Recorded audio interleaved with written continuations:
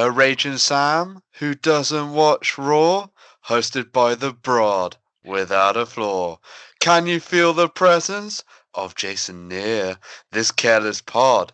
Holy shoot is here. Yes, we are all part men, but we're all model. Ladies and gentlemen, welcome to the Holy Shoot podcast, a podcast that is all about the world of professional wrestling. I am your host, Broderick, and joining me today are... It's me, I'm Sam. I'm jumping in before Jason says anything, because I'm the best. Wow. Well, I figure if you're not going first, you want to go last. So I'm letting you jump in. I don't know if you noticed that. I'm letting you go second, because now I'm Jason, and people remember that a lot more than who that Jabroni was in the middle. Yeah, I'm quite right, Jason. Jason that's true. Jason's the main event. Like, if this was WrestleMania, Jason would be Becky Lynch.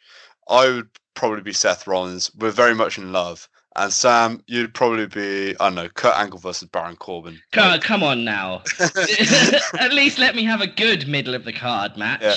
Anyway, guys, before we get proper discussing about this, and before I even ask how you're doing, first and foremost, I want to talk about Omaha Steaks.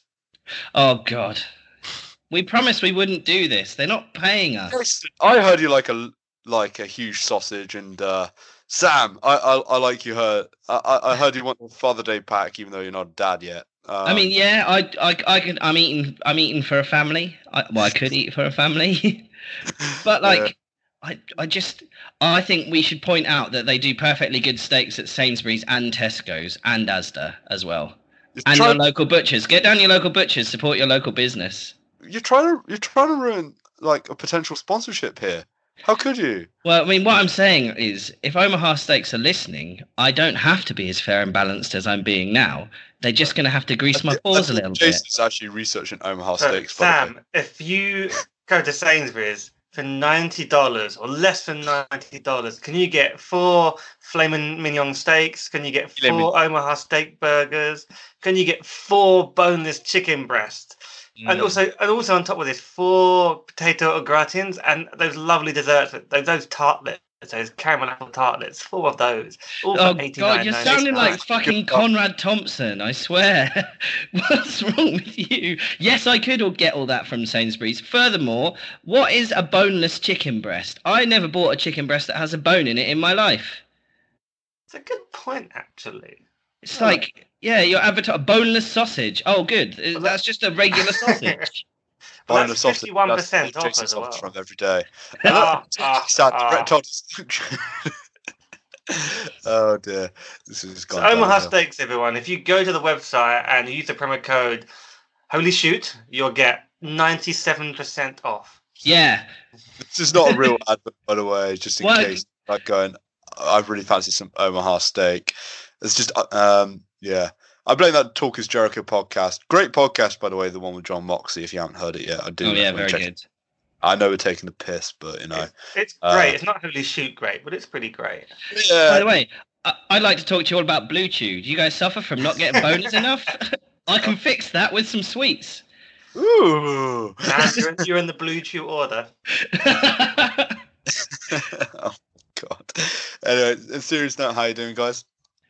How you doing? Yeah, not bad. I've did all my homework for this show all in about the last 3 hours, so I'm full of wrestling at the moment. Ooh, you've got the wrestling deep inside of you. I do. What about you, Jason? Have you got wrestling deep inside you? Not as deep and hard as Sam has got wrestling inside him, I think, because I did my wrestling on the weekend, so I've just been acting like a normal person. Yeah, I did mine over the last 2 days. I watched one show that we'll be discussing on Sunday, and the other show that will be discussed on the Monday that we're also discussing. So should I just get on with it, or? Yep. Yeah. Yeah. Cool. Well, this is a great segue in. So anyway, on today's show, we'll be reviewing not just NXT TakeOver 25 after this short break, but we'll also be doing a retro review of the first ever WWE Network Live special and a precursor to the first ever NXT TakeOver. We'll be talking about NXT Arrival. So join us after this short little interlude.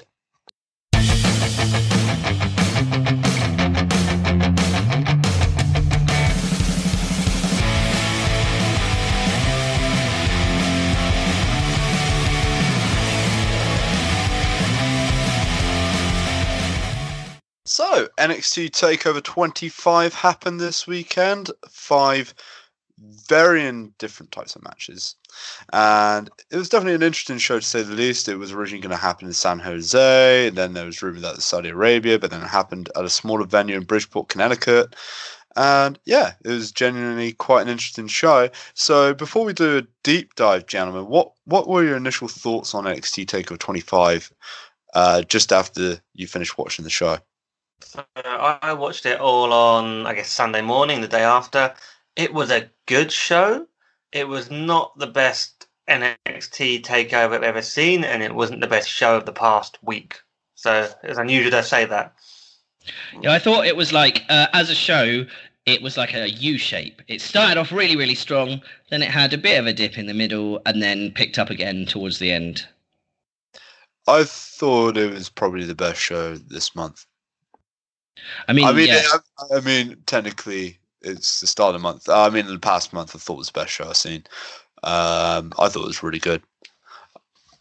So, where do we want to start, guys? Do you want to start in the beginning, middle, end? I want to start with my favourite show, my favourite match on the show, which is also the first match. So let's do that. Yeah, Riddle and Strong, man. They're good at wrestling. Yeah, so I mean, I probably enjoyed the first 2 matches more than most of the rest of the card, but the one that stood out for me was Matt Riddle v Roderick Strong. This was just under 15 minutes with Riddle going over. And the reason I think this one stood out to me is because after watching AEW and lots of other wrestling recently, the AEW had a lot going on their show, and I know it's a lot of people saying you shouldn't compare the two of them, but you can't help but do it. But AEW did not have a match like this. Just 2 really good young wrestlers being amazingly smooth and wrestling really, really well. Mm. And that's why it stood out more than anything else for me. It's kind of how I would have envisaged. I mean, of course, they're 2 different guys, but it's in terms of like 2 young guys, as Jason said, like it would have probably been like an Adam Page versus Pac sort of match. Like if you had to compare Double or Nothing, and shame that we didn't get that Double or Nothing. But yeah, I think this was a really awesome opener. I loved every second of it. Matt Riddle's becoming one of my favorite guys on that NXT roster, you know, like he's really grown on me. He's terrific. The fact that he can do all that in like 4 or 5 years he's been wrestling now. Only 4 or 5 years. Matt Riddle, yeah, not long. I mean, that's amazing. He was a shoot fighter before, but still. Yeah, and the whole thing was good when you look at it, because they built slowly as well. They didn't just start throwing each other around the ring. They built the match up over this 15 minutes, so it took a while to get going. And then there was great work. There was that great superplex by Strong where he was just working Riddle's back. There's just little things, all the little things they were doing. And I realised how good Roderick Strong does a superplex, because his opponent actually lands first, and he lands well after that, so the opponent takes the brunt of it. And it's those little things that Strong is really good at, but you probably don't appreciate. And then they had a great series of like punches and kicks as well, and then slams by Strong. So it was a great little he does some great work. I mean, you got Strong, who's probably like one of the best technical wrestlers in WWE, let alone NXT, and then you have Matt Riddle, who's just, great at the submissions. And the best thing about Matt Riddle is because he has that MMA experience. He can take a beating, so he can probably go above and beyond in terms of the selling. He knows how to sell as well because he has that experience of being in fucking pain. So it looked really good, like the selling. Yeah. I think there were some knees and punches on the ropes where Strong just kept hitting Riddle, and it just looked really good. And I think this match has pulled me in because they were both such good performers. For me, this match made me realise I didn't, up until this match, I didn't think too much of Roderick Strong. I thought he was all right, but I'd not ever seen anything of his, because I don't watch Ring of Honor, that made me go like, holy shit, this guy's really good at wrestling. But this match was like a really good showcase for both guys. But for me, particularly Roderick Strong, because I already knew Matt Riddle is great, basically. Yeah, I think Roderick Strong's had like a couple of good matches in NXT, but he's never really had that standout match. He's had like good ones with Drew McIntyre, Bobby Roode, and Eric Young that are worth going back and watching. But yeah, this was definitely his best match in NXT. Wow, I still think Matt Riddle had a better match with Velveteen Dream in New York, but I'd give this like a 4.5 star. God, Roderick Strong's been in developmental for a while then, though that list of names you just rattled off. Yeah, at the same time, he lacked the mic skill before going to the Undisputed Era. Yeah, okay. I look at Strong and he makes me think of Dean Malenko back in WCW days, where just even similar size, but just amazingly good in the ring. But yeah, he's getting better at talking at least. I mean, I don't know if I gave it 4.5. It's definitely probably the 4-star match at least on this show for me. But one thing I want to ask you guys, when Riddle hit the V trigger a few times, and they referred to it as a V trigger on commentary, I've never noticed that before. I was surprised. That was just me noticing for the first time. Yeah, I heard that and I was like, I think it's just, Maranello is very referential. I think he has freedom to commentate, unlike any other commentator in WWE, given his experience. And so I wouldn't read too much into it. I did find it interesting that Strong applied Lion Tamer on Matt Riddle, but apparently he used that move quite a lot back in Ring of Honor as well. So I mean, maybe they did try and get a few little jabs in the opening match. You had the V trigger, you had obviously the Lion Tamer, both AEW guys, plus your man Nigel McGuinness saying at the beginning, this is what did he say? The black and orange brand has always been the alternative in professional wrestling, or something like that. Yeah, sports entertainment. Which is, only WWE refers to it as sports entertainment. So, technically, he's not wrong. I mean, no, that's fair. It is an alternative to their own product. But, yeah, I don't really care for the jabs either way. And that goes for both sides. Like, that sort of sentiment is the same sentiment I had towards, like, Cody smashing up the Triple H throne at Double or Nothing. Like, I just don't care. I want both products to succeed. Stop taking shots. I mean, so do I, but I think Cody's was a bit too overt. I like these little jabs that are like kind of a bit insidery. I quite like that. That's why you call Triple H the cerebral assassin. Oh yeah. That's probably one of my favorite match on the show. Like I say, I really enjoyed the ladder match as well, but that's my favorite match I'm going with. So I don't know if you have a favorite match other than that. You guys. I want to reveal at the end. I'm going to give my grade, match of the night, my MVP at the end. So I won't say too much, but it's. I mean, there's 3 matches I absolutely loved on this card, and that was one of them.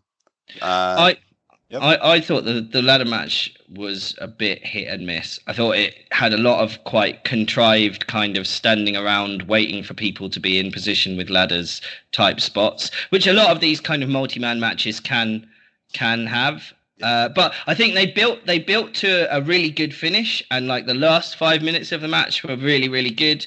But I thought I'm actually trying to look up who the guys were who I didn't think much of. I think it was Oney Lorcan and Danny Burch, the 2 guys in the red trousers. That was Forgotten Sons. Oh, was that the Forgotten Sons? Yeah. Them, yeah. I thought they were a bit.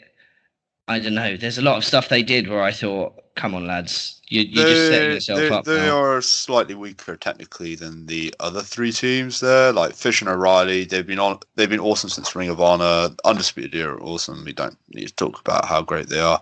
Yeah. Street Profits, they've grown so much over the past 2 years. They're fantastic, especially Montez Ford. Montez is great. I love Montez, and they were the standouts in this match for me. I'd only seen the Undisputed Era before as teams. Yeah, you don't watch NXT, so that. No, I don't know. So so it's interesting to know that Street Profits stood up to you, and Burch and Lorcan are really good as well. They haven't had much of an opportunity to showcase it, but yeah, Forgotten Sons, they're a bit hit and miss with me. What about you, Jason? Yeah, I mean, I really enjoyed this match. A few things that stood out. Yeah, I mean, I've talked before about Montez Ford and how he's just oozes charisma. So just seeing those guys come out, including him playing air guitar when Undisputed Era came out, when they quickly away. There's little things like that. But the main thing, I mean, the MVP of this match for me is Kyle O'Reilly. He's just brilliant. I mean, I think they were trying to kill him at some point. I actually was worried. There was a couple of things like the ladder back suplex where he landed on the side of it. Then a ladder was tossed across the ring and he was on the ground. Like it was tossed at some pace and luckily didn't hit him. But then the other great thing he did was when there was great camera work when he was, staring down the ramp before Jackson Ryker was revealed. And it was just, I think Kyle O'Reilly, his expressions are brilliant, and they just had to focus on him for a bit before Riker was revealed and, came at them and then started being the big man to trash things. So, I mean, I enjoyed the match. Like I think it wasn't the best ladder match you ever see. There's a lot going on, but I love the Street Profits. I'm glad they won, and Undisputed Era are always good value for this kind of match. Was it better than both of the Money in the Bank ladder matches this year? Oh, It's a good question. The Money in the Bank matches were okay. I mean, I was very much enjoying the Money in the Bank match, the men's one, until the end, and the women's wasn't brilliant. So I don't know. I missed the women's one.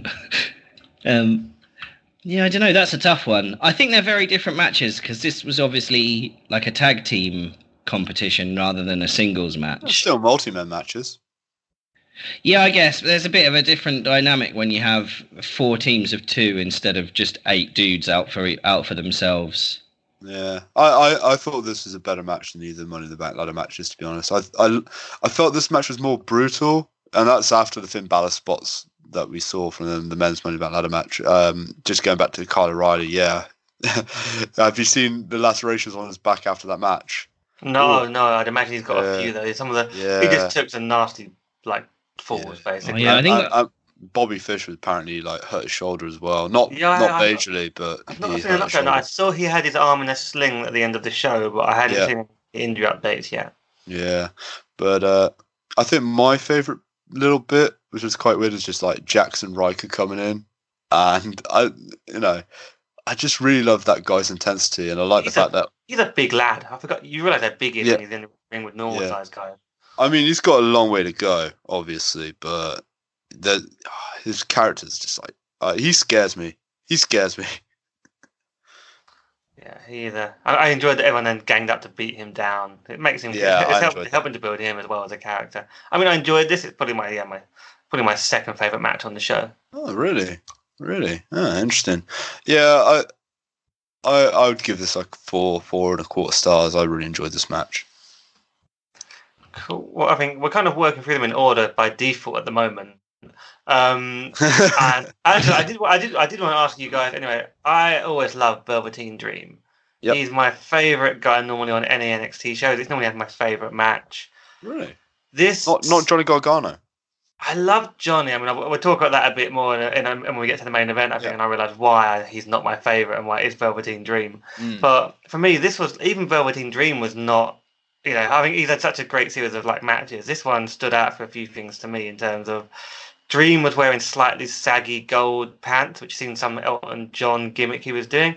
And I don't expect Velveteen Dream to be wearing boring saggy gold pants. I expect him to be wearing airbrushed badass tights. And it was funny watching. I think I put the reason I didn't enjoy it down to the fact that I could not take Tyler, who you, I guess, spoofed in the opening of the show. I could not take Tyler Breeze as a serious contender.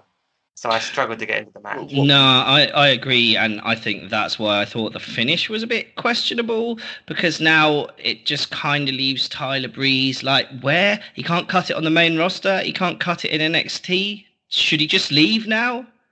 I don't think that's entirely fair on Tyler Breeze. I mean, they've split up the Fashion Police. He is back on NXT permanently by all accounts, and this was said after the show, so it's possible you might get a rematch between these two. I think this was a good match. I'm gonna put it out there. It wasn't a bad match at all. I think it was good. I don't think it was great, and I think that's a shame. And I think one of the things that really lacked from Tyler Breeze's side was character. And I think part of me kind of forgot that Tyler, when he was in the ring in the original batch of NXT takeovers that you saw, from matches with Sami Zayn to Neville to fucking Jushin Thunder Liger, he was always he wrestled in a slower way than you thought, and I kind of forgot about that. It's very interesting. So it took me by surprise, and I think that's why I viewed it not as good as other Tyler Breeze matches and other Velveteen Dream matches for that matter. So I think he's not the biggest guy, but I think Tyler Breeze is good on the mic, and he's also good in the ring, and I think he is good. Yeah, I just felt like agreeing to go down to developmental and then getting a title shot and immediately losing felt a bit of a waste almost.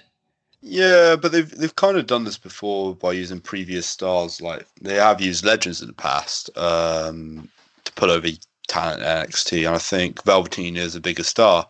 But I think this is like kind of a fantasy matchup between the old and new NXT.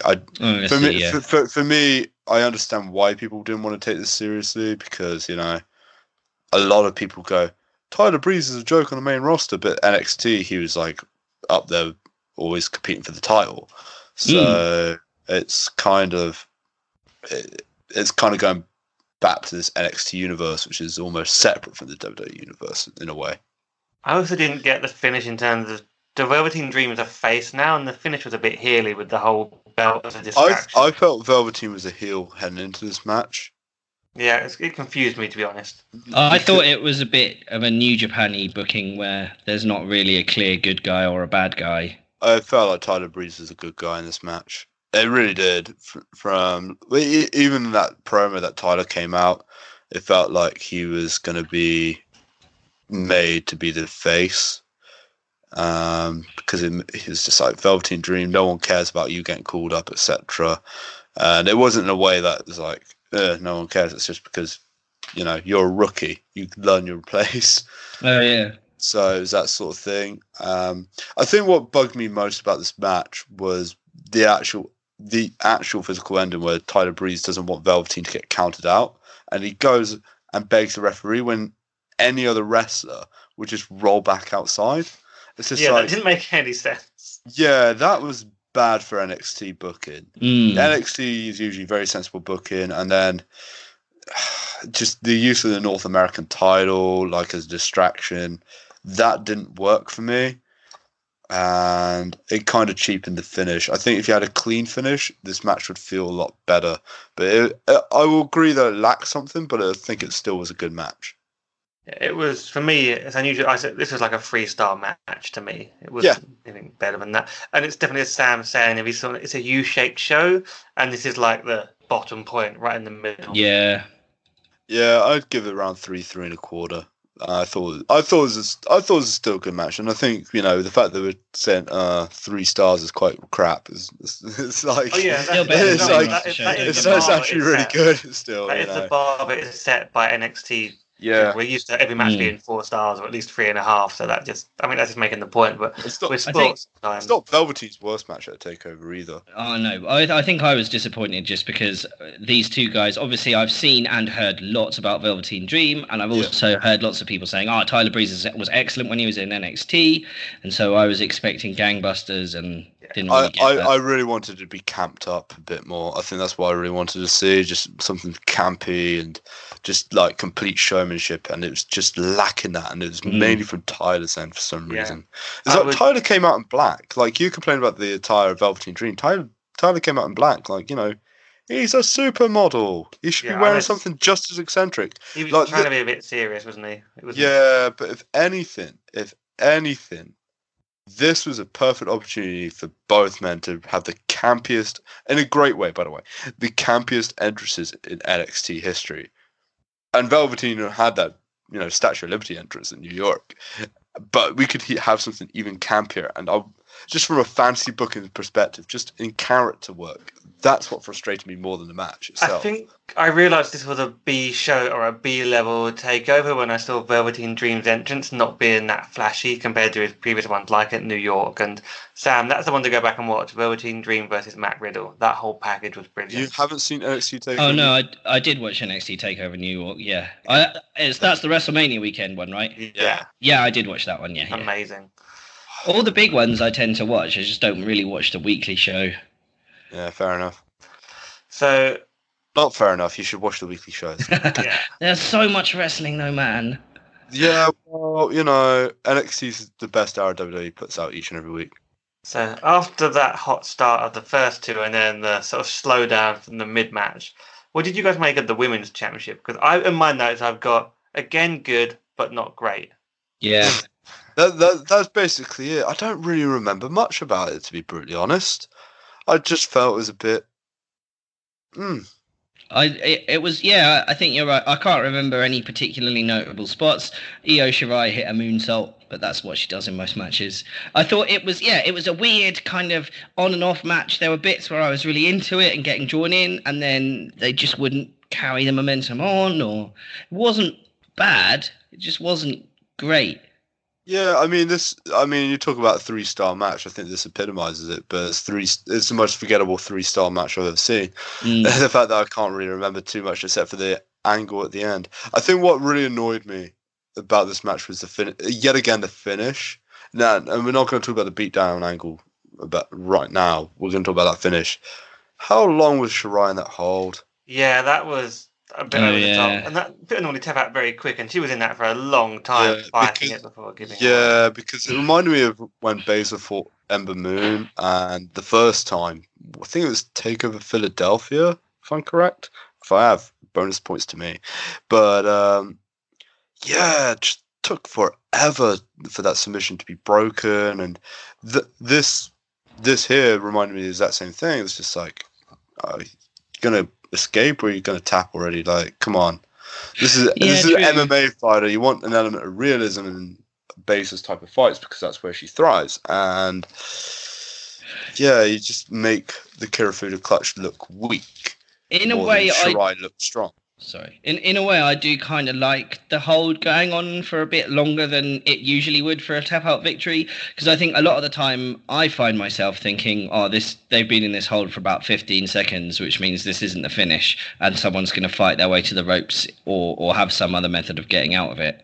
Like any hold that goes on for what you might consider a long time for a submission move to go on, you just, as a wrestling fan, you automatically think, this isn't the end then.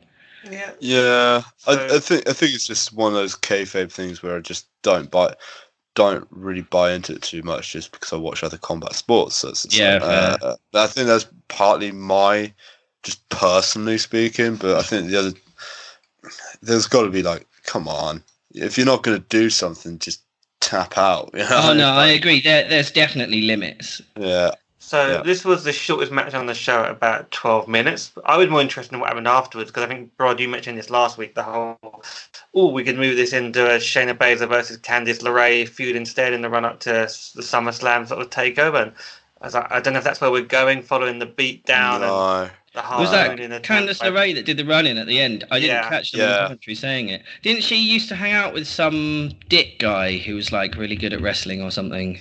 Joey Ryan. Sam. I was doing a Being the Elite joke, sorry. Yeah. You know, this is not all elite wrestling. This is not all elite wrestling. You know, this is NXT. Joey Ryan's not on the All Elite Wrestling roster.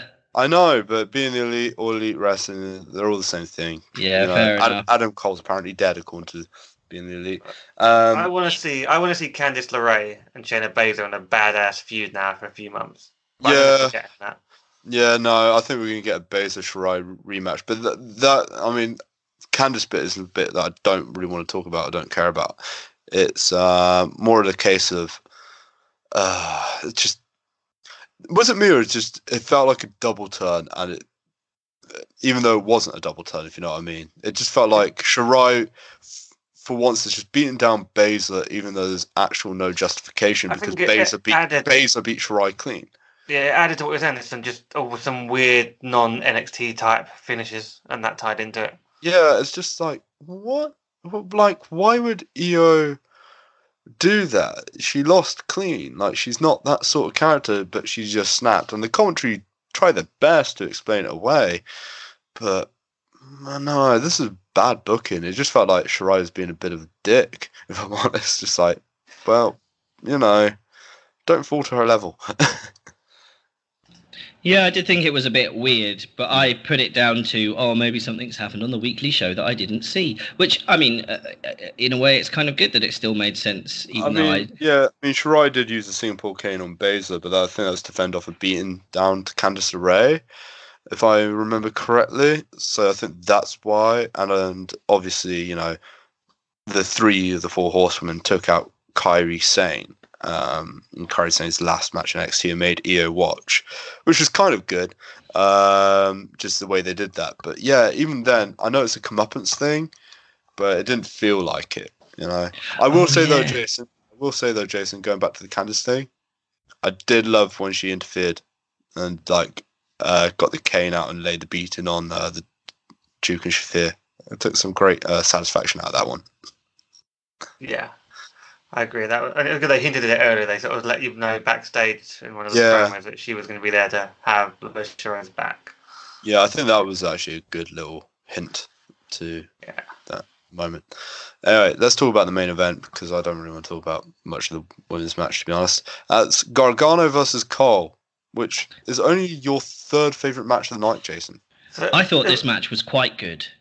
Quite good. Shall I explain my logic as to why, obviously these two are very sound in the ring, but the things that I thought about after watching this was there was a lot of kicking and a lot of big moves, nowhere near enough selling, and that just pisses me off. Where it went into Young Bucks territory.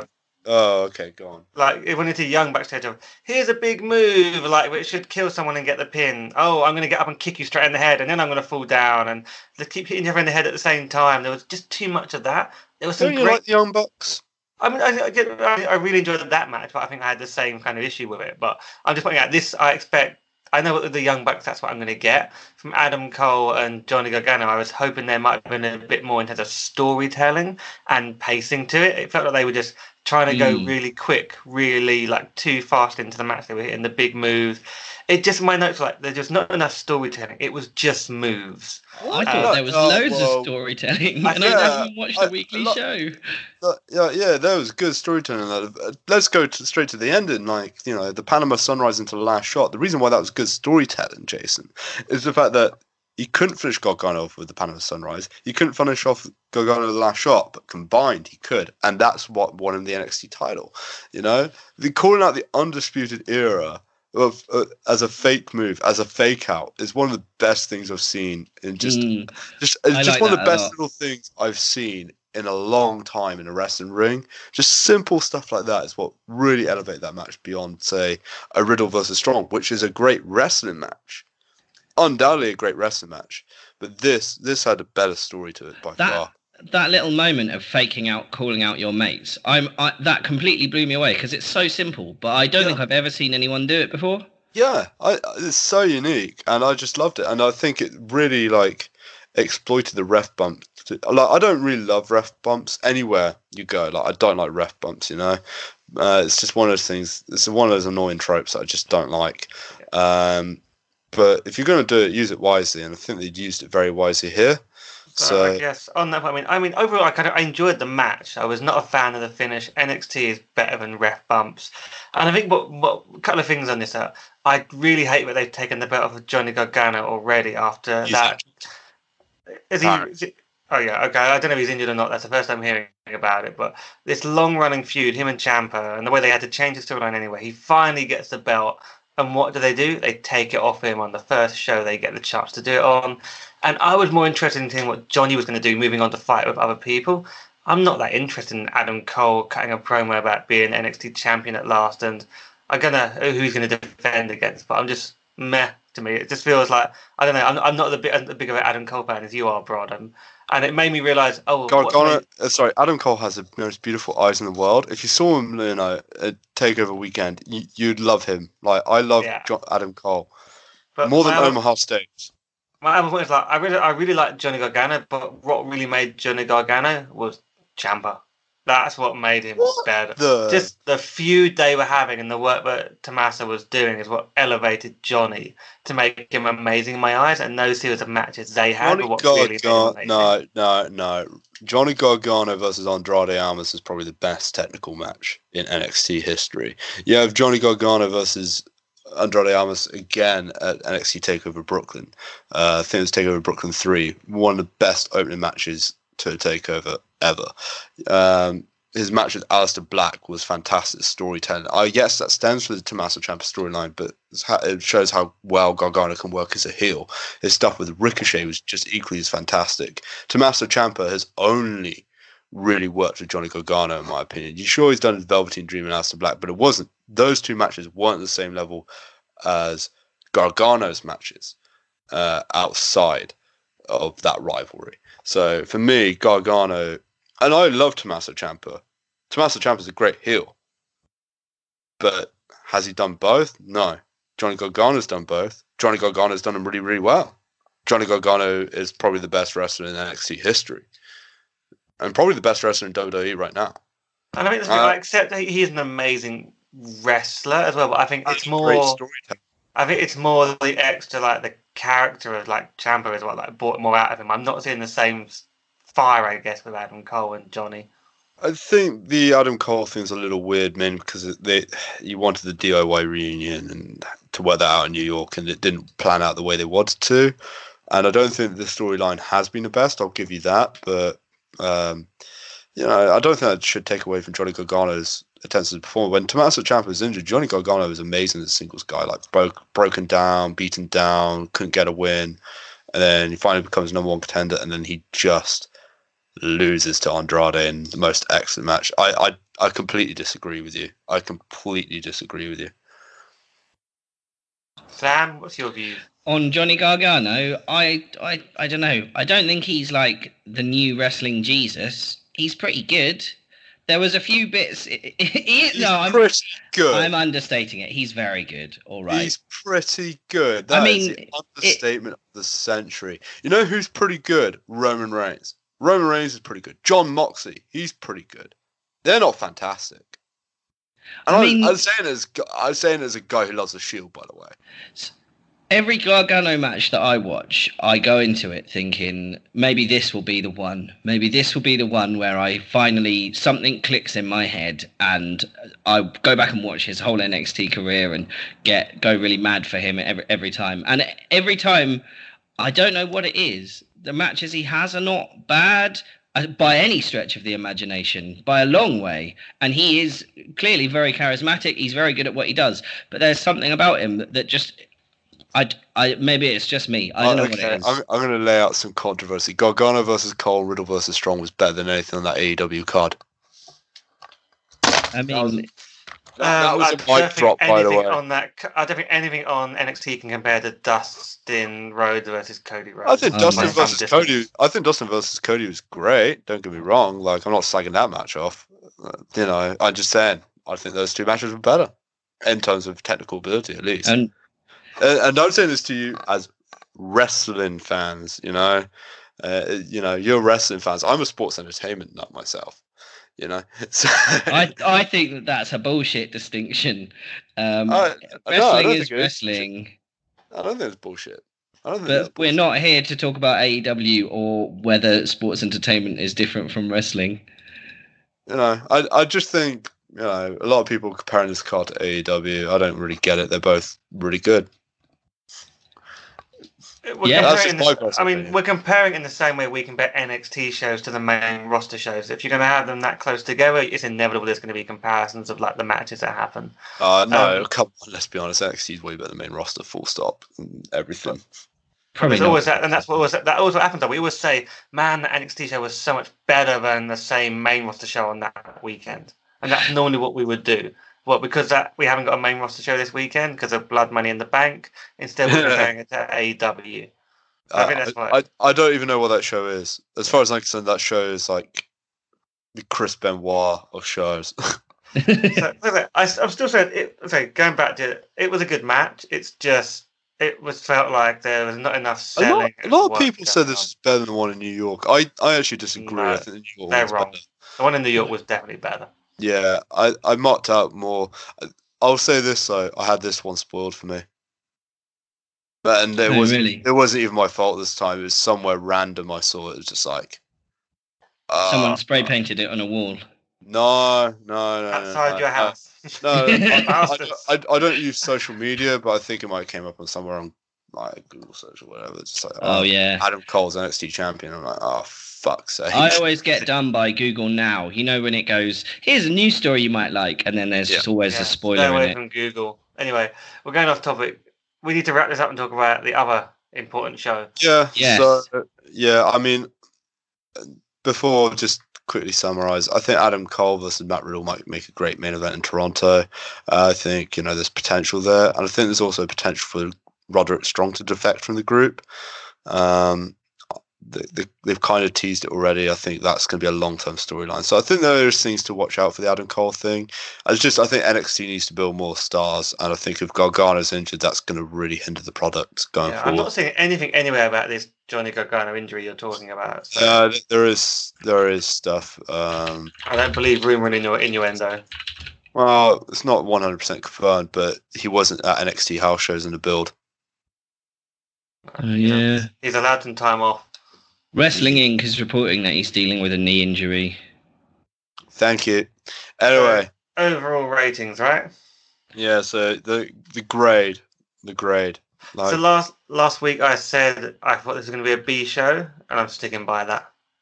I somewhat agree. I think it's B+. Are we doing letter grades? Yeah. Yeah, I think probably somewhere between a B and a B+. It doesn't exist, Sam. All right, then fine. We'll round up because it's wrestling. B+. I did like that joke.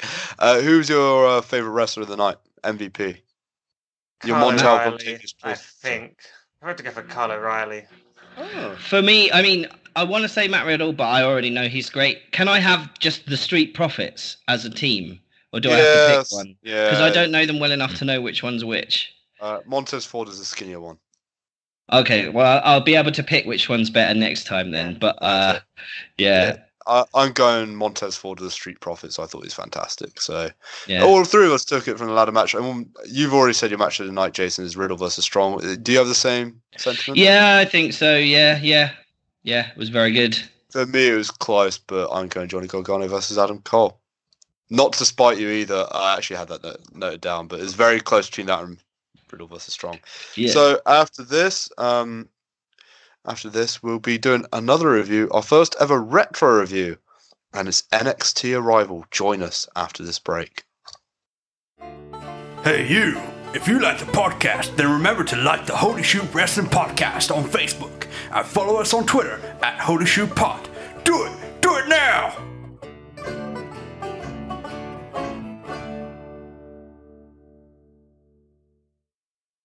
So, we are back. And before we talk about NXT Arrival, I want to say a couple of things. First and foremost, apologies. In the previous segment, I love Jon Moxley. I think he is great. I just realized I said, he's pretty good. I was just trying to figure a name off the top of my head. And as soon as I said it, I was like, damn. So, for the record, I absolutely love Jon Moxley. And I felt Dean Ambrose, when he was Dean Ambrose back in the day, should have been WWE champion way earlier. Do you want to randomly pull like another wrestler who's kind of not quite like upper card but not great instead to replace him with? Sheamus.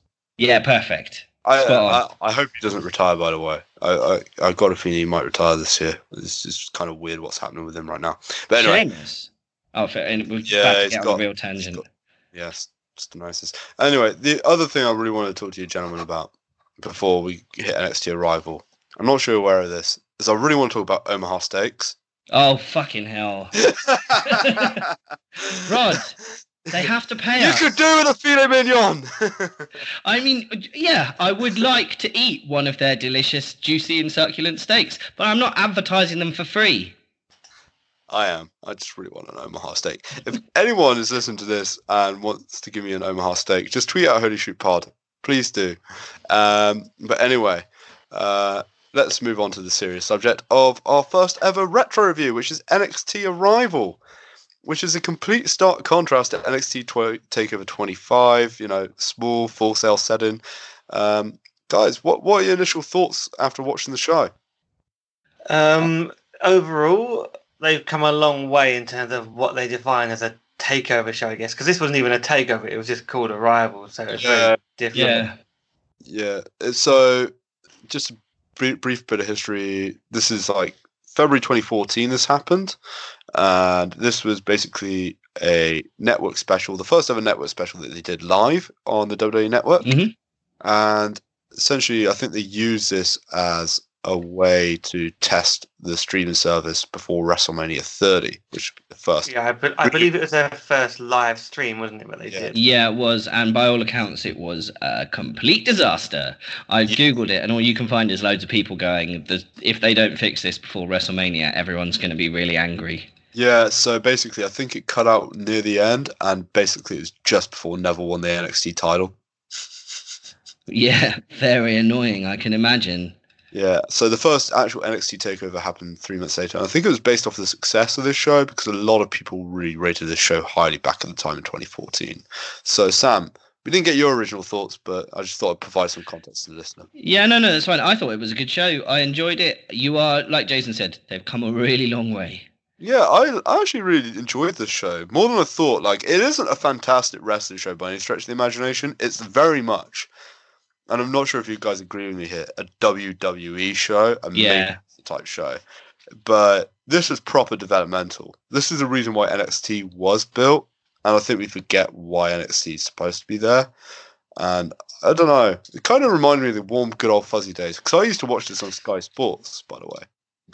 Yeah, I thought it was great. I thought it was the right length for a wrestling show, 2 hours. I think that might be like the golden length, the perfect length for a wrestling show. And it was a really easy watch. Yeah, it was a really easy watch. So, shall we talk about our favourite match? Because I think our favourite match is all going to be the same one here. And that's Cesaro versus Sami Zayn. Do you agree? Yeah. Yeah, I think so. I mean, when I look at it, there's like 6 matches on this show, right? And 3 of them are good. This one's really good of those 3. Yeah. And why? Enjoyed it. Oh, sorry. Yep. Yeah, there was a few key things I was going to mention, Sam, but if you want to ask something first, you go for it. Oh, no, well, I was just going to ask, why was Cesaro doing the Jack, what's his face, We the People gimmick? Well, that's what I found odd when I was watching, because at the point when Jack Swagger and Cesaro were a tag team, and they were both whatever they were called. The Real Americans. The Real Americans. And it was a spell when he was doing that terrible, terrible gimmick, which made no sense for him to be doing. And I'd forgotten that this was going on at the time, and then I'm watching it, I was like, oh, that's when this is set. Okay, I remember now. And it's like, oh, God, that's... Yeah. Because I was expecting that funny. Weird, like, not the current entrance, obviously. Yodeling Cesaro? No, it wasn't Yodeling Cesaro. He had like a weird French theme tune, which I think they reprised from someone else in the 90s. And it was kind of like, okay. I thought they were going to do that.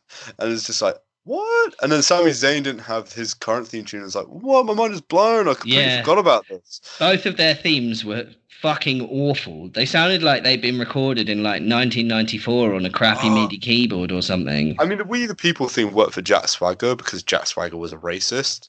Yes, a famous racist, Jack Swagger. Kayfabe racist, by the way. Kayfabe racist. Of course. But yeah, Cesaro, man, it was kind of weird as well. They actually referred to WWE a lot, like, he pinned the World Heavyweight Champion Randy Orton. He came close to beating John Cena.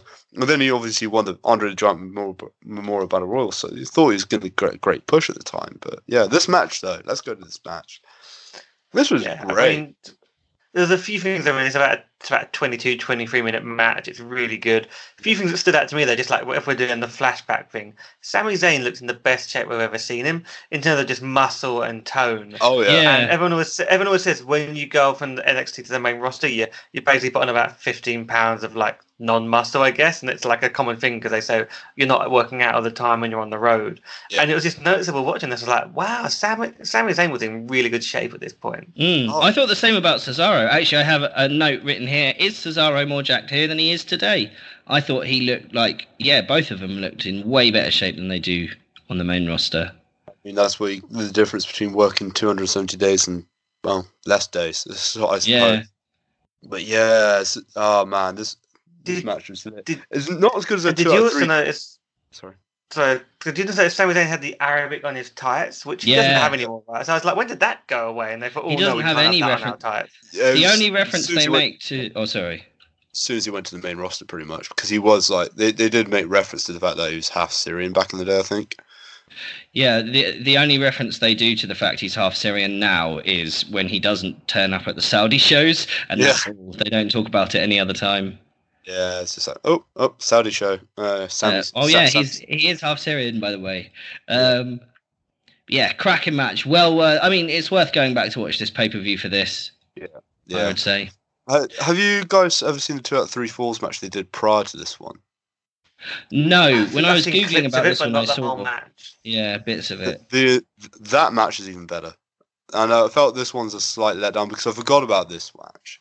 Because I thought, this is a 2 out of 3 falls match, and then I watched it. It's like, this one is a slightly worse one of the two. I say slightly worse; it's still a very good match. Mm-hmm.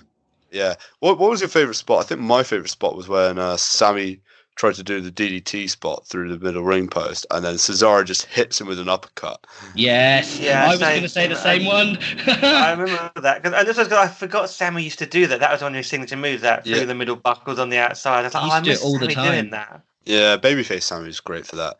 I think the other thing is just like the fact that Sammy hulks up after 4 like massive fuck off uppercuts from Cesaro.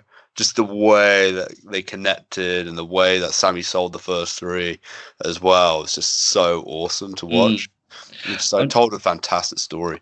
He's so good as a babyface. Everything he does in the match, when he's getting beaten up, I'm like, "Oh, Sammy, come on! I believe in you. You can do this." And that's how I feel about Johnny Gargano. I was completely invested. Why do they make it? He's not good as a heel. He just isn't. Okay, Sami Zayn. That's a conversation for another time. Yeah. But I think it's more a case we forgot how great he is as a face. Yeah, that's fair. And he was a heart and soul of NXT for a reason. And this match is fantastic. Anybody want to add anything? No. Don't know. Just it was a really good, enjoyable match, and that finished with the what was it? It was a like spinning uppercut forearm and then a neutralizer. It just looked very meaty looking. Oh, that spinning uppercut was great. Cesaro and Sami Zayn are great. I think we can say this to the cows come home. This was apparently one of the match of the year candidates for WWE. And rightly so. Yeah. And moving on to something that I thought was even better, Mojo Rawley versus CJ Parker. What stood out to me here was like I saw Mojo in the opening credit. I was like, I didn't realize Mojo had been around that long. And then he got the promo video, and then he had the match. I was like, I'd forgotten he'd been around since the very early days. He was on NXT for a long time. Yeah. I've got 4 notes written for this one. The first one is, what the fuck is Juice Robinson doing? The second line is, CJ Parker looks like a music festival Reiki pervert. He looks like the kind of guy who comes up and hits on your girlfriend while you're just sat there, and then like tries to get her to come back to his tent so he can give her a holistic therapy massage or some bollocks. And then I still don't care about Mojo Rawley. That's my takeaways from this match. Yeah, I never really connected with either guy. So a little context, like for me personally, I used to watch NXT kind of on off when it was on Sky Sports, and then it went onto the network. Didn't kind of bother with it after that point, and then I resubscribed to the network. I started watching it properly after Takeover Dallas, which is in 2016. So there's like a 2-year gap where the first real great lot. So yeah, I just remember CJ Parker being like, "Oh, this guy's crap." It's kind of weird to see how well he's doing now. From the way they were putting him over on commentary, it made it sound like he had one of the Daniel Bryan Universal Champion gimmick that he had, the Planets Champion, but just done way worse. Yeah, pretty much. He was like an environmentalist character essentially. Yeah. Yeah, I didn't quite get. I was like, it's some sort of weird hippie he was trying to be. It was it didn't work. I'm surprised how over Mojo was. That's the only other thing. That too. Yeah, that surprised me. Yeah, it's kind of like the Full Sail University didn't have standards back then. What made me laugh about Mojo was like when he was in all that red gear, because he was not as like he's slightly softer in shape. He reminded me of the old Bolkovich. I think they called the Bolkovich to the old I guess the USSR tag team. I think was it the Volkov they called him as well. And he just looked like one of those big, angry, like Russian generic heels. But then he was like wrestling as a face. But then his finisher was, "I'm going to sit on your chest like I'm a big 400 pounder. I'm not actually that big." Yeah, that was a really bad finish. Just like, I'm just going to show you my asshole, essentially. Just like...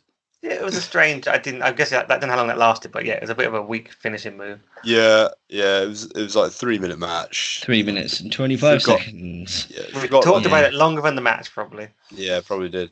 So let's move on to something that really highlighted how crap the tag team division was in NXT back in the day. The Ascension faced Too Cool. Yes. Those young upcomers. Yeah. Too Cool. Hey. Oh dear. My notes on this. Oh, sorry. Go ahead. My notes is the Ascension were beasts back then. They looked like big lads, and they were just doing dominant moves.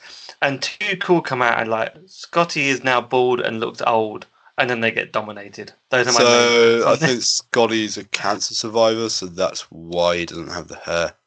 It just looked weird, but he kept the dodgy moustache. It looked weird with the moustache because it was like a thinned out moustache to what you used to have. Okay, let's not go too down the roots of Scotty too, Holly. I mean, I think Tuchel's gimmick on the whole just doesn't look great on anyone older than about 30 because that's what it is, you know. It's kind of just stay in the 90s. Yeah. It doesn't matter, you know, what they'd been through leading up to this match. They couldn't have pulled that gimmick off, even if they were in perfect health. So yeah, I think the one move I did like was when Scotty tried to do the worm, and I think it was Victor who pulled him into the ropes. I thought that was actually it was the right thing to not let him hit the worm on the Ascension. Yeah, no, he got all the meaningful bits of the worm out, the hopping and the swinging the arms and stuff. Yeah, and I really like the Fallen Man finisher. I forgot how I like that finisher, but I was never a huge fan of the Ascension. I always thought they'd do better than what they're currently doing, but I was never a huge fan back in the day, and I was never a huge fan of the NXT Tag Team division until essentially the Revival and American Alpha came along. See, I'd like to see... Yeah, they really made it take off. That and Enzo and Cass, like, whatever you think of them as wrestlers, they were fun in NXT.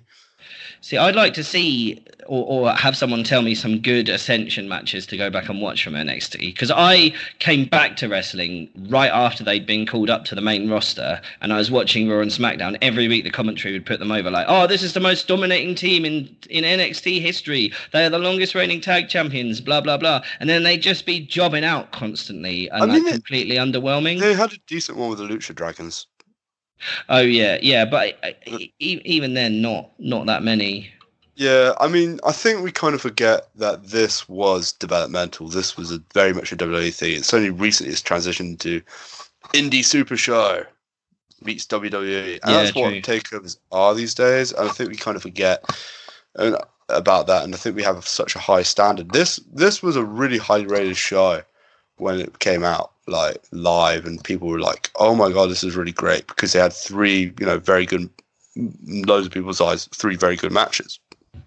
I think that's a good point. This ties into my comments on the women's matches. So like, if you take for granted what we have now versus what they had then, and it was, I know it's not that long ago, but that's how quickly things have moved along. And speaking about moving along, Paige versus Emma. What stood out to me here was, like, it's a really fun match. Of course, Stephanie McMahon has to appear at fucking ringside and be all, look, I'm the brand queen, there's women in the ring, so they had to get that in there. Yeah, so I really want to complain about something. It's like, we can do anything better. We can do anything men can do, but better. So, introducing our divas, and I'm like, oh yeah. Yeah, it was definitely how misjudged. How berated of your own sex, Stephanie. Extremely, extremely amusing. And the crowd, as soon as she gets in the ring, the crowd are chanting, "You've still got it," at her. Like, got what? The ability to step between some ropes? I think they mean something else. And, yeah. I think the Full Sail crowd is probably a bit more respectful nowadays, I would hope. Oh, I see. Yeah, like she hasn't. Yeah. I think it might be something to do with her looks. I don't know. I interpret it that way. I don't want to talk about Steph too much, but that stood out. And then, but what, as you were saying, Brod, I noticed it's like the whole references to divas and things. And I was like, oh yeah, this happened before the Four Horsewomen came along, and this was like the start of it, really, with Paige not looking like a normal diva, with her being so like pale and all this stuff. And the original Paige, the best Paige, the anti-diva. The anti-diva. What was going on at that point? Even though before the VT, for the video package for this match, or before, it was one for Paige before the match. It's just like they show Paige in the background, and the music is just very, very diva-y, and I'm like, oh, this makes me angry. I'm not the best feminist in the world, but this actually really annoys me. Just the music in the background is like, oh, yeah. Well, please edit this out of the network. It's very funny to go back and see that, and you're like, oh yeah, this happened before we got even a glimpse of like Charlotte and all the cool stuff that came after that. And Charlotte was in the crowd. And that's the thing. Charlotte was in the crowd, not looking like Charlotte does now. I guess it's looking like a happy fan there with her dad, where she was like early in her developmental days. It was interesting to see that. She was definitely on the roster because they had the box out of like Charlotte Flair, NXT, whatever. On it, but I don't know how. I don't know. And it was a good match. I've got to say that as well, though. Yeah, I mean that power bomb. I love the crowd just chanting "better than Batista" because this was. Oh yeah, that was what they were chanting. I couldn't hear. This was Batista's failed run at WrestleMania 30. Remember, so it was actually really good joke. But at the same time, that was an awesome power bomb spot. I think that was my favorite spot of the match. Yeah. And I think the way one thing I do want to point out before I say this, the commentary. The commentary was really good here, and just I don't know. I really like Tom Phillips, Byron Saxton, William Regal as a team. Yeah, the commentary was great the whole night. Sorry. On the powerbomb, I just want to point out, I was rewatching this because I've never seen this all the way through this show, and I'm watching this match, and my wife points out the little things I sometimes don't notice, and she pointed out, oh yeah, Paige is going to take the powerbomb, but she's got time to sweep her hair out of her face while she's like holding on before she goes down to make sure she looks good taking the move. She's not worried about getting out of it and punching, and when the face, she's got to just sweep her hair back so she hits and looks good. So oh no, come on now. Kayfabe, she's got to get the hair out of her eyes so she can see when she hits the ground in order to punch Emma properly. Come on now. Yeah. Kayfabe, Jason. Come on, yeah. That would never happen. Fair enough. Like, this was a good match, and I really like the finish. Like, no one ever kicks out of the Paige Turner, and then Emma kicks out, and then it's the first time you ever see the PTO submission, which I forgot how brutal it looked. Yeah, it looks vicious. I thought the Paige Turner looked rubbish. But the Paige Turner was I never liked that finisher. I always thought it was a pants finisher. I like the Rampage DDT. I thought that was better. Yeah, because it spikes the person on the head. It looks like it spikes the person on the head. Obviously, it doesn't. But yeah, the PTO. What a awesome submission hold that is to look at. Like, I think that's a great submission hold, and Emma really sold it well. Yeah, she did. Yeah, it's interesting. Yeah, sorry. Oh, Emma's someone who I think. She's got undeniably extremely good in-ring talent, but she's never found a gimmick that works for her, I don't think. See, I don't... The dancing happy stuff, It was really over in NXT. It just didn't translate to the main roster. Oh, fair enough. I thought she looked like she wasn't really as into it as the fans were. I don't know. I think she had this weird dynamic where... I mean, she was a face, but she could act like a heel.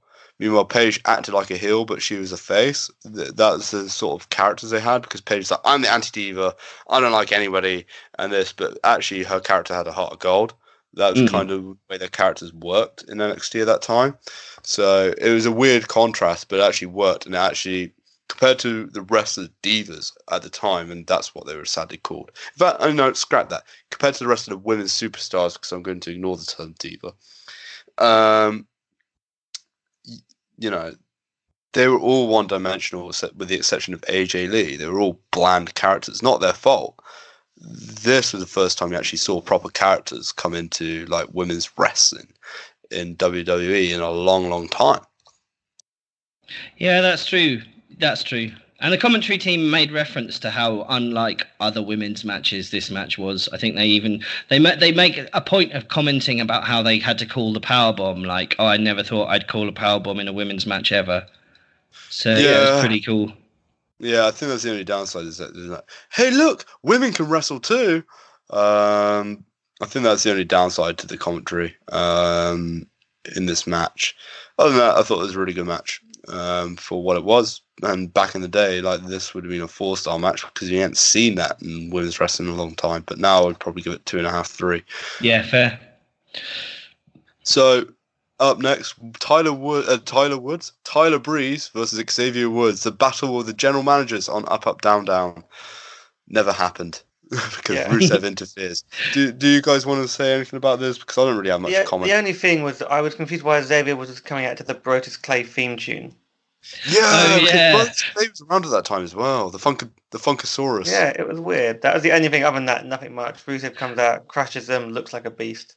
I wasn't expecting Rusev. I hadn't looked up anything about this show before I watched it, kind of on purpose. So when he ran in and started beating them up, I was like, it's fucking Rusev, do him! And I got really into it. Crash. Yeah, I think Rusev got called up like the night after WrestleMania 30 as well, because I think he went on an undefeated run before losing to Cena the following WrestleMania. And that was a really good run. When did he stop wearing those foot wrap things instead of boots? I thought they were cool. That was his appearance in it was not the Royal Rumble. It was soon after his call up. Yeah, we broke a foot in the match. So it was only a few months on the main roster, but he kept that. Yeah. Oh, well, bring it back, Rusev. I know you're listening. Well, I'm waiting for Matt Riddle to break his foot and have to do the same thing. Yeah, fair. I think Cassius Ohno already tried that. Oh yeah, they did do that. Yeah. We're getting off topic. Main event. This was. My answer to this ladder match was good, especially I guess for NXT developmental at the time. I think if you were to have a ladder match now on an NXT takeover like we were talking about for 25, you would expect maybe a bit more, but this was still really good and Neville was great. I didn't think it was that good. I thought, yeah, in the context of this show, I thought it was a good match. I thought, yeah, like Jason said, maybe if this was a main event for TakeOver 25, you'd probably expect a bit more. But I thought they didn't go too mad on the ladders or doing loads of silly spots with them. They built logically to bring the ladders into the match, and then also they can go other places with the ladder matches in NXT after this. It's not like the first match sets a ridiculously high bar and then everyone has to do stupid stuff. I think maybe my slight issue is it's a remarkably similar structure to the second level ladder match in NXT history between Finn Balor and Kevin Owens. So maybe, because I forgot this match existed. So again, I'm like rewatching it for the first time in 8 years. And I'm like, oh, this is also a slow paced ladder match. This is not unique. And I remind myself, no, this came first. So I thought it was good. I just think it lacked that one big spot to define the match. Because at the end, you had the red arrow on Bo Dallas onto the ladder, and then Bo Dallas rolled off to the outside, which I didn't particularly enjoy. Like, surely Bo Dallas would just stay on the ladder. I don't know. I think that's just one thing I didn't particularly like. I would have had him, if anything, not that I want to see them put their bodies on the line too much, but I would love to see the spot off the top of the ladder from Neville, because he is a man that Gravity forgot. Remember, this is his character. He's supposed to do wacky, high-flying crap, and not crap, but you know what I mean. Like he's supposed to take you to the next level, and it never did. And I think that's a disappointment for me in the match. True. I went into this one the same, expecting to see the red arrow off the ladder, and they didn't go with that. But I thought that might be because they were maybe planning a follow-up match where that would happen further down the line or something. I think Bo Dallas got called up relatively soon afterwards, which led to some of JBL's best commentary. He's 1 and Bo. He's 2 and Bo. He's 3 and Bo, when Bo Dallas was undefeated. But one of the things I really enjoyed on this was I quite enjoyed Delusional Bo and understanding more about the character he was doing at the time. I think it didn't quite work on the main roster with the whole Bo Lee thing. I felt like they didn't get it. I don't know if they pushed it too far, but he played the tone just right at this point. Yeah. I think I got it watching the VT building to this match, because again, I started watching wrestling again after a little break, just when he was about to be called up. So my first introduction to Bo was those random like clips where it would just be him on a blue background going, Bo leave, and that's all. And I didn't really get what was going on there or why we were being told about this guy. But yeah, it seems like the inspirational Bo Dallas was quite fun to watch back in NXT. I hated NXT Bo Dallas. I know that's the point, but I was kind of like, go away. For me, it was always like, go away, Heat. I kind of got what they're trying to do with him, and it was like smart, but it just didn't work for me personally. I think that's the difference. For me, I think Bo's a fantastic, comedy guy. There's nothing wrong with that. I think he can actually do more than that, and I think he's actually a really solid wrestler. And this match proved it. It was good to see main event Bo Dallas in this match. For those who don't know, the reason why I kind of cut off halfway through is Jason is playing with his cat right now. He is. There's lots of jokes I could make now about stroking and other words for cats. But instead of making them, I'm just going to let all of you make them in your head. This isn't WWE in 2014. We're in 2019, goddammit. Oh, so this is like the PG-13 era. No. I mean, we can swear, just, don't make any references to... Only in the third hour of the podcast. Yeah. Oh, dear. Yeah. Anyway... Anyway, maybe one day we'll do an After Dark segment. But anyway, so yeah, Any other thoughts on the main event? No, Not watch really. it. It's good. Like, it's definitely worth checking out. Like I say, just check out this show to see NXT 1 versus 25 and how much it's changed. Yeah, definitely worth a watch. So, we also had a match tonight with Cesaro versus Sami Zayn. Who's our MVP? I assume it's going to be from this match. Yeah, Sami Zayn, I'm going with. I was going to say Cesaro just because for me, it was nice to see him doing like good big boy singles stuff instead of being. Not that he's bad at tag team wrestling. It's just he's really good at singles wrestling. Yeah, I'm going to go with Mojo Rawley. Fuck off. I know I don't push Sans buttons. No, the true MVP is Omaha State. No. Yeah, Omaha Steaks, I'm in on that, actually. MVP of both shows. I'm torn, but I'm going to go with Sami Zayn. He's a great babyface, and I forget how great he is. Yep. Bro, there must be an indie wrestler somewhere in America who's now going by the name Omaha Steak. You know there's going to be someone in the indie scene doing that gimmick. Yeah, and just to avoid the copyright problems, it would be Omaha Steak, not Omaha Steaks. Yeah, or Steaks with a Z or something. You know, there'd be something there. Or maybe it'd be a tag team from Omaha, Nebraska called the Omaha Steaks. Maybe we should have a British wrestler do the Blue Chew gimmick as well, and then he can have his tagline be "I'm a hard man." I'm a hard man. Oh God! Let's get back to I really regret saying Omaha Steaks. Out of 5, they might turn out to be a future sponsor. So let's not. You know, we're open. We're open to sponsorship. Oh God! So overall grade, letter grade, guys. Letter grade. I go C. No, C. I guess is it a C or a C plus? It's a hard one to judge, isn't it? Because it's not the most amazing show, but it's solid. I'm going to give it a C, just to be sort of average. Yeah, I think compared with today's takeovers, it would be a C. But in context at the time, I'd probably go with a B plus. Yeah, I mean, takeover 25. Yeah, I'm going to go somewhere in the middle. I'm going to go B, and my reason why is A, context. B, compared to a lot of the main roster shows, it's actually on a par, and I think you got 3 really good matches. I was like, Neville vs. Styles, slightly disappointed. It's still pretty good, so it's definitely worth checking out, and it reminds me of what NXT should be. Instead of like an indie super show, it should be proper developmental, and that's what it should be about. Oh no, I ruined my joke. I was going to go 4 out of 5 Omaha Steaks. Damn it. Anyway. It's also worth checking out because William Regal is excellent on color commentary, and you should just check out every show where he's on commentary because he makes it really good. And even the shit stuff. Oh, Brod's locked up a bit there, I think. Oh no, he's back. Yeah, I am here. Just keep that in the podcast. Fuck it. So yeah, that wraps it up this week on the Omaha Steaks podcast. No laugh, fine. So that wraps it up. I thought that was serious. I just figured we are now holy Omaha Steaks. No, we're just Omaha. We're not anointed with holy water. Anyway, sorry. So that wraps it up for the Holy Shoot podcast this week. We hope you enjoyed the show. If you did enjoy the show, remember to subscribe to us and also follow us on the social media. So like us on Facebook and follow us on Twitter at Holy Shoot Pod. Anyway, that's all we have time for today. And that's the bottom line, as this pod said so.